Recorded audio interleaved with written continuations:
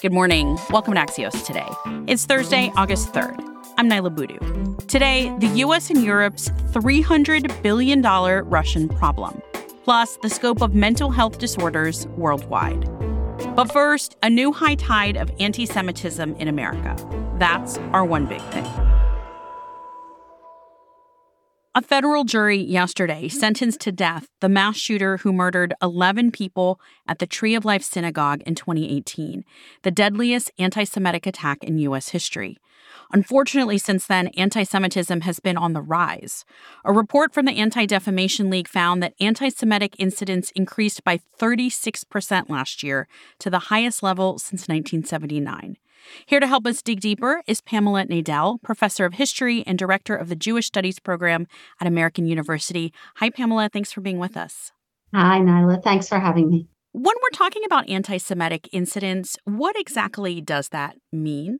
The first thing that I would say is that it means that these are reported incidents. There are many incidences that are never reported.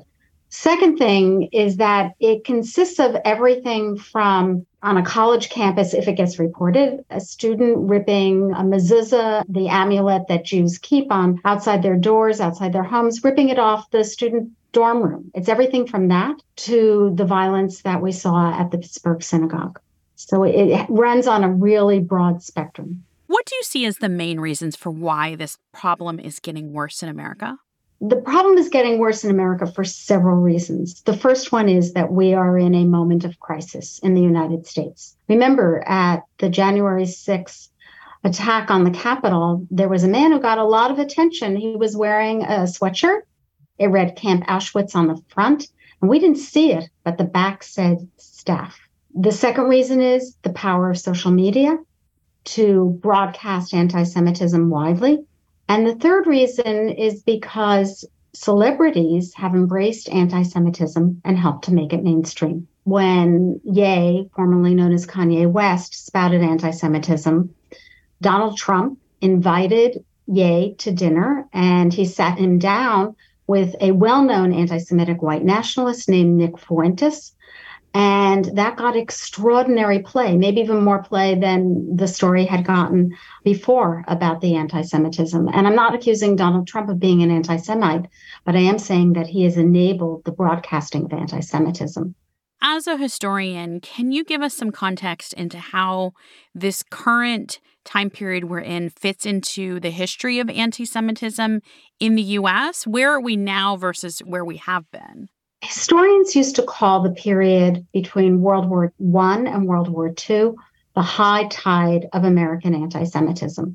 I am afraid that we might rename that period and call the era we are now living in the high tide of American anti-Semitism. That period saw physical attacks upon Jews. It saw the Ku Klux Klan boycott Jewish businesses in Indiana, not just in the South. And it was a period when Jews knew that they could be attacked on the streets of cities like Boston and New York. And what do we have today? We see Jews who are Orthodox Jews, means you can see what they look like. They dress differently than other people, and they are physically attacked on the streets of New York. So I'm afraid things haven't changed that much. They've only gotten worse. What are the politics at play here? So for the first time in a really, really long time, American Jews are under attack from both the right and the left. And from the right, there's the potential for terrible violence, like we saw in Pittsburgh when 11 people were massacred at worship. But from the left, we also have anti-Semitism, chiefly construed as anti-Israelism, the notion that Israel has no right to exist, that the Jews have no right to have their own state anywhere in the world. And that has also led to violence, as we saw in May 2021, when Jews who were having dinner on a street in Los Angeles were attacked. And they're not Israelis, they're American Jews. What do you most want people to know about this problem right now? I think the thing that is most important is to understand that, first of all, anti-Semitism is one part of a long history of how Americans have discriminated against other minorities. And the second thing that I would say is that anti-Semitism in other times and places has been the canary in the gold mine. And that when there is a moment of terrible crisis and anti-Semitism rises, I think we have to worry about what's going to happen next. And I'm not only talking about anti-Semitism and the Jews. Pamela Nadell is a professor of history and director of the Jewish Studies program at American University. Thank you for taking the time to speak with us. My pleasure. Thank you. After the break, the West grapples with how to handle Moscow's frozen assets. Welcome back to Axios Today. I'm Naila Boudou. When Russia first invaded Ukraine last February, the West froze Russian central bank assets worth around $300 billion.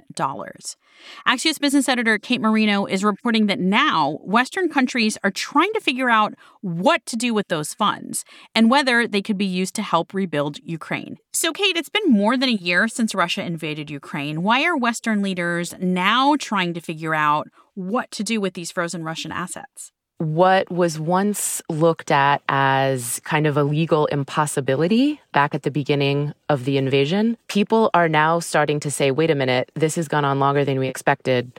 We've seen atrocities piling up.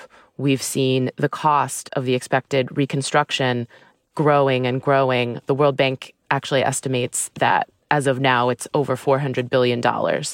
So that has really started to have people who think about these kinds of legal issues say, we've got to figure out something. We've got, between the U.S. and its allies, about $300 billion worth of Russian central bank assets that were frozen. You know, at this point, politically and in popular opinion, like, there's just no way that they think they could give them back to Russia at some later date. They just feel like it needs to be funneled into Ukraine's reconstruction somehow, some way. So Congress has actually pitched bills that would make this happen?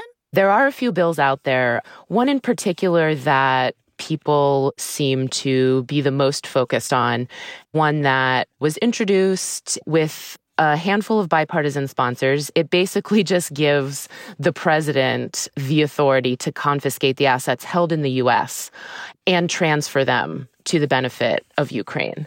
That would take care of one part of the legal obstacles because it appears to be illegal domestically, but also illegal under international law. So this bill would take care of the domestic part.